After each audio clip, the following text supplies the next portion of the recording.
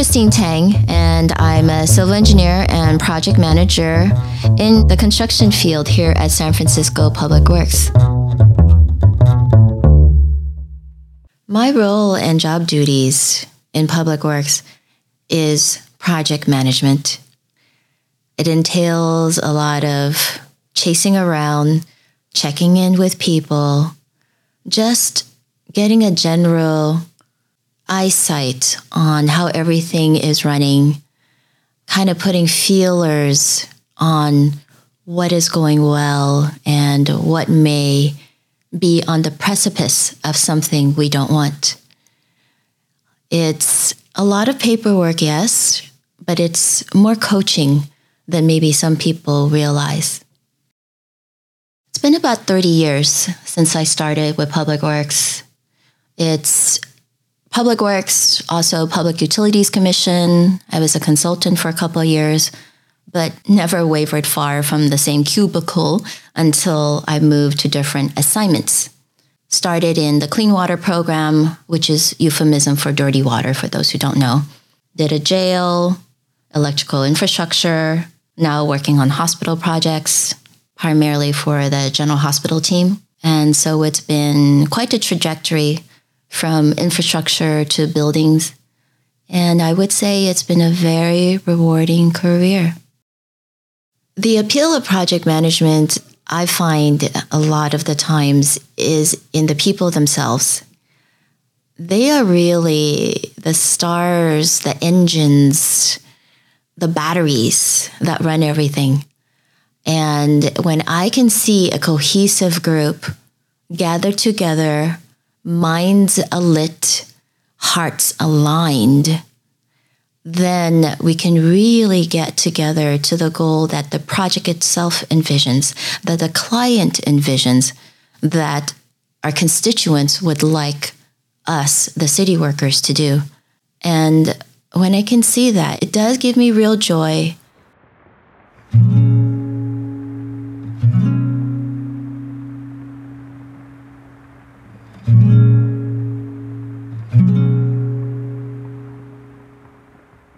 I tell this story all the time about how I got into engineering. It was not quite a decision as much as my mom telling me, "You're good in math and science, go be an engineer." Okay, that's number one. Number two, when I applied for college, I found out there was more than one type of engineering. Then I was in a pickle because I didn't know and the application was due. So I called a friend and said, "Hey, aren't your older brother's friends in engineering?" And he said, "Yeah." And I said, "What major are they in?" And he said, "I think civil." And I said, "Okay, do they like it?" And he said, "Yes, I think so." So therefore, check. That's how I applied for college in civil engineering. Going into engineering school, it was a little bit harder than I expected because I thought I was well prepared from my high school in San Francisco. But I realized that there were certain classes that actually required effort. And putting the effort out, it was a little bit challenging because I also found a lot of pleasure in playing online games, which was very fresh at that time. And nowadays it would be antiquated, but back then it was cutting edge, where you had screens and you could talk as in typing, to your friends across campuses throughout the country. And that's how I kept in touch with my best friend. In that game, because it was no visuals, it was all typing, it was basically all about how fast you typed. Boom, boom, boom, boom, boom, or else you die. And a lot of us engineering kids, computer science kids, were playing that, you know? And fast forward, I applied for a student trainee position with the city in Public Works. And later on, I found out there were 300 applicants in the binder. So I asked my supervisor and my manager, I asked the person who chose me and a bunch of others out of that thick binder of students, of student potentials, I asked that person, how did he choose me out of the group? And another person answered, it was because you typed 80 words per minute. I figured that your mind was also fast. So basically, playing games in college is a good career start.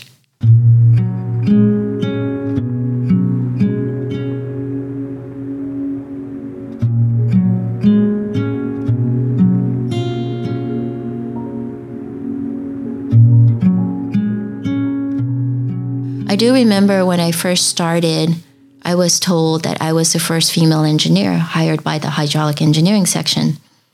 And I said, how is that? There's a woman right there. And they said, oh, she's a consultant. So yes, as student trainee, I was the first one, but it never felt out of place for me all of these years, all of these decades, because in school, I hung out with the guys anyway, it's fine. It's all good. In a male-dominated workforce, as engineering is, sometimes it can be easy to feel into or get the impression that there were opportunities missed, opportunities skipped over because I am a woman instead of a man. And I must say I have felt that in the past.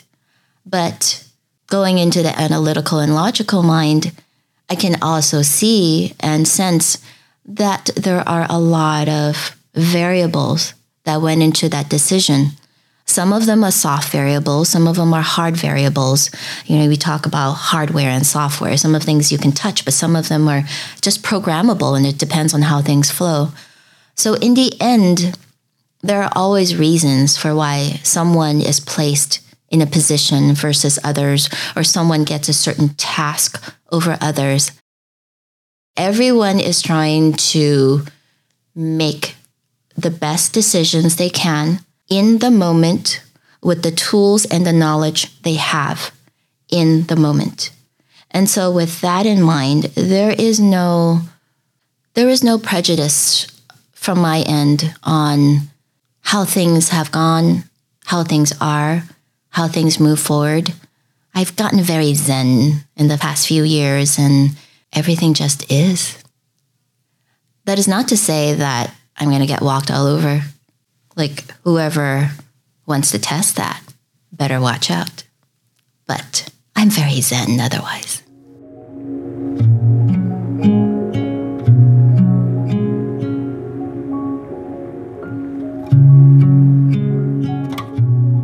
Part of my background is that I am Asian, Chinese American, and so there's a lot of cultural upbringing to do your thing, do the thing you're told, keep kind of quiet, please.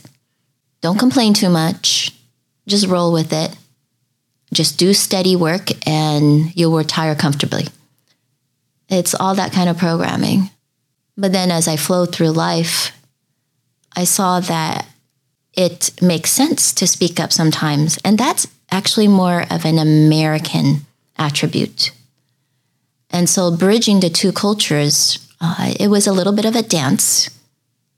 But dancing is also another skill I had to learn too, by the way. So it all comes together. Eventually you find your flow, like in dancing. Eventually you figure out what jives with people, what's too abrasive, what is too soft and you can't get attention. The example about walking down a hallway. Do you look at other people in the eye always? Do you say hi always? Do you smile always? It's a flow thing. You don't do it all the time or else you're just a smiling, yapping robot. And you don't do it none of the times or else you're told you look unfriendly. Growing up as a young engineer, as a young manager, you're still growing in terms of how people tick and what they're like. And that's when I realized that, there are different skill sets. There are different ways that make people tick. There are different ways that people do things.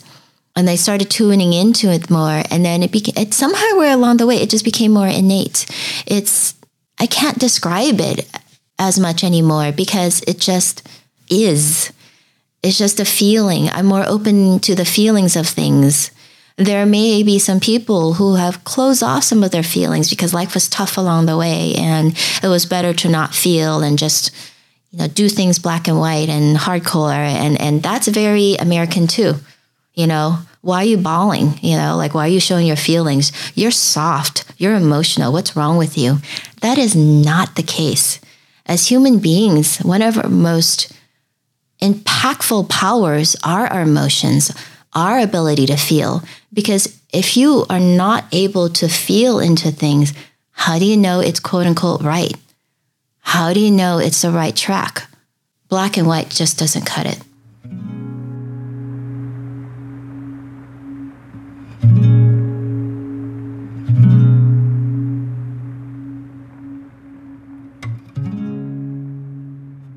For a person who first inspired me in my career, what comes to mind is my first supervisor.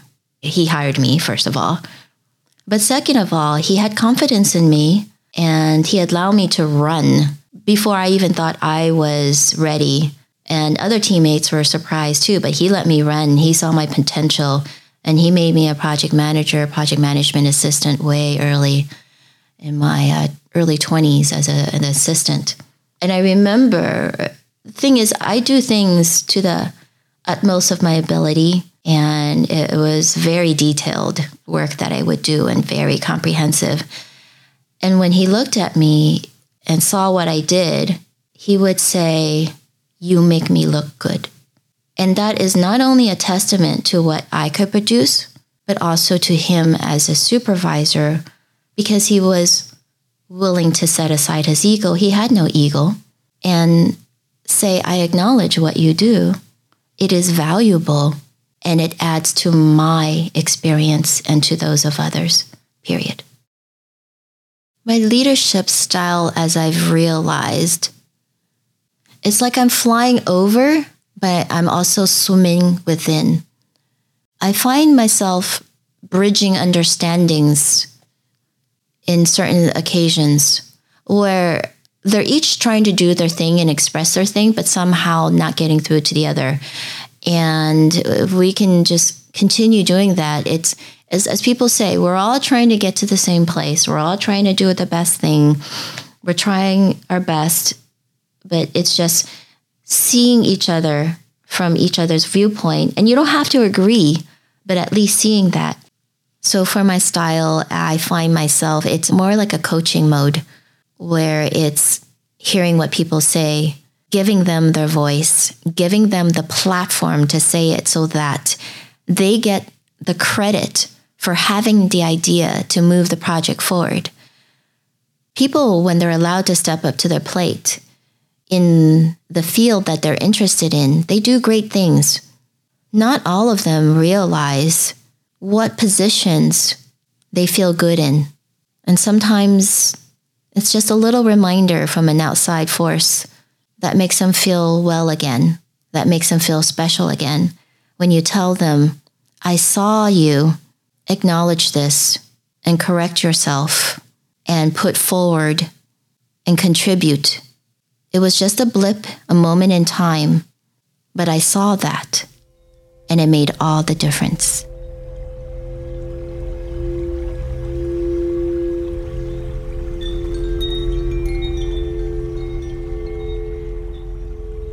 For anybody who sees barriers, who sees hardships, I would say the advice is look into it deeper and see what the lesson of this is. There's always a lesson in life to learn. There are multiple lessons in life. And basically, what do you acknowledge in this situation? What is it trying to tell you? Is there a path that opens up, that flows more? If you're able to, some people would put it, look within the core of your heart to see what it's trying to scream out versus your brain. I found personally a lot of times that leads me into the path that is just smoother. It makes more sense. And when it smooths out, everything else falls into place. It's just uncanny that way. I'd say try it. It's a very nebulous advice that I'm giving, but try it.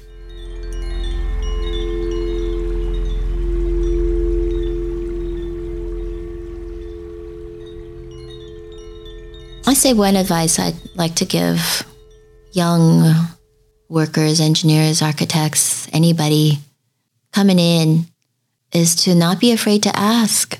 You can't get your answer unless you ask. And if you don't ask, others will not know what you want. Then it goes to the core of what do you want? Be sure of that first. If you can move forward with conviction, with a presentation of who you are and what you can offer, then it becomes a mutual goal setting between you and the other person you are giving the proposal to. And when that happens, it's called synergy.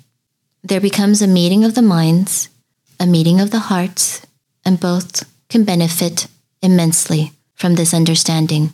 So look within, see what you want. Do not be afraid to ask. There really is a pearl in the oyster, but you have to go ask for it.